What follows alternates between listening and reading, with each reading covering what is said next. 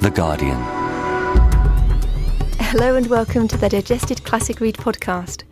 This week, John Crace digests Love in the Time of Cholera by Gabriel García Márquez. Along with 100 Years of Solitude, Love in the Time of Cholera is one of the best-known works by the Nobel Prize-winning Colombian author Gabriel García Márquez. A tale of the power of enduring love, romantic Fiorinta Aretha suffers the emotional and physical agony of unrequited love for decades until he wins the hand of his true love in old age. John Crace too suffers for his art to bring you this. Love in the Time of Cholera by Gabriel García Márquez. Once the stormy years of his early struggles were over, Dr. Juvenal Urbino had achieved a respectability at 81 years of age that had no equal in the province. Such was his routine that his wife, Fermina Daza, who was 72 years old and had lost the doe's gait of her younger years, always knew his whereabouts. He was the first man she had heard urinate, and as the years had weakened his stallion's stream, she had come to treat him as a baby. Juvenal Urbino took his afternoon siesta, feeling the weight of his hermetic pancreas, only to be awoken by a parrot in the mango tree. The ladder slipped from beneath him as he caught the bird, and he realized he had died without communion on the feast of Pentecost. It was a memorable death, for Dr. Juvenal Urbino had become known in his country for the drastic measures he used to ward off the last cholera epidemic. And its news soon reached Florentino Aretha. "I have waited for this opportunity to repeat my vow of eternal fidelity and love," said Florentino Aretha. "Get out of here," Fermina Daza replied. Until that moment, she had never been fully conscious of the drama she had provoked when she was not yet 18. But as she fell asleep, weeping with solitude and rage, she found she was thinking more of Florentino Aretha than her dead husband. On the other hand, Florentino Aretha had not stopped thinking of her for a single moment since she had rejected him out of hand 55 years, 5 months, 4 days, 3 hours, and 2 minutes previously. A period of time he would endeavour to make the reader experience in its entirety. He had been a serious young man, enhanced by constipation, when he had first noticed Fermina Daza as a 13-year-old girl, and had wooed her by sending her daily letters of love and eating gardenias better to know her taste, before she had agreed to marry him on the condition she was not made to eat eggplant.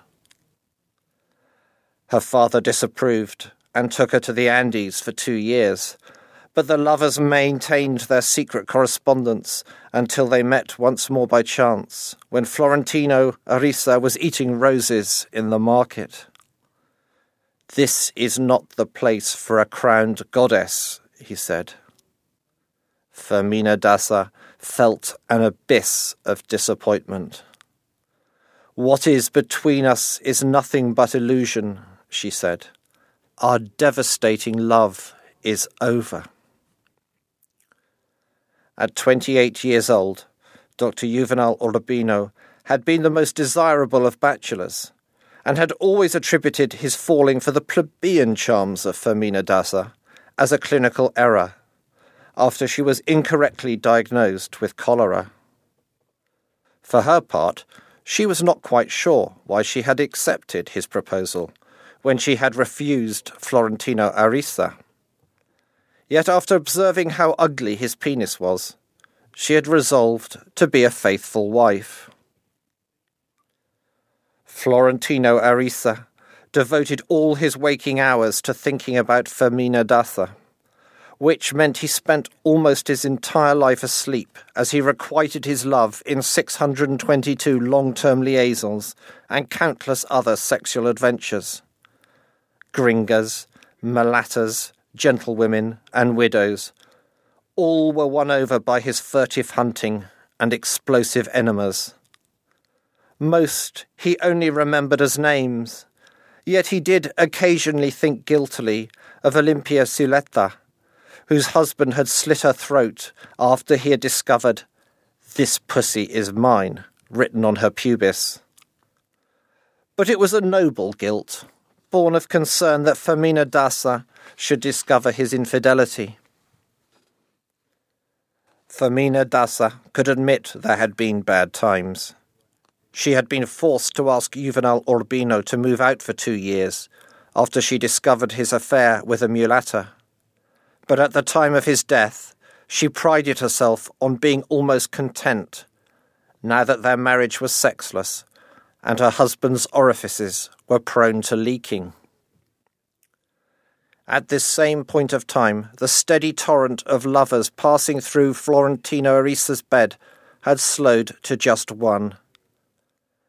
America Vicuña had been just 13 years old when her parents had entrusted her to his care, and, after a period of steady grooming with no suggestion of paedophilia, for this was a South American novel where it was quite usual for a beautiful teenager to fall devastatingly in love with a decrepit, loose-bowed septuagenarian, had become quite devoted to him. And he to her. Though once he had heard of Dr. Juvenal Urbino's death, he started to give her the cold shoulder, and she committed suicide. Femina Dasa would have been shocked to discover that Florentino Arisa had interpreted her latest rejection as an act of love. But then she had never understood quite how unpleasant he really was.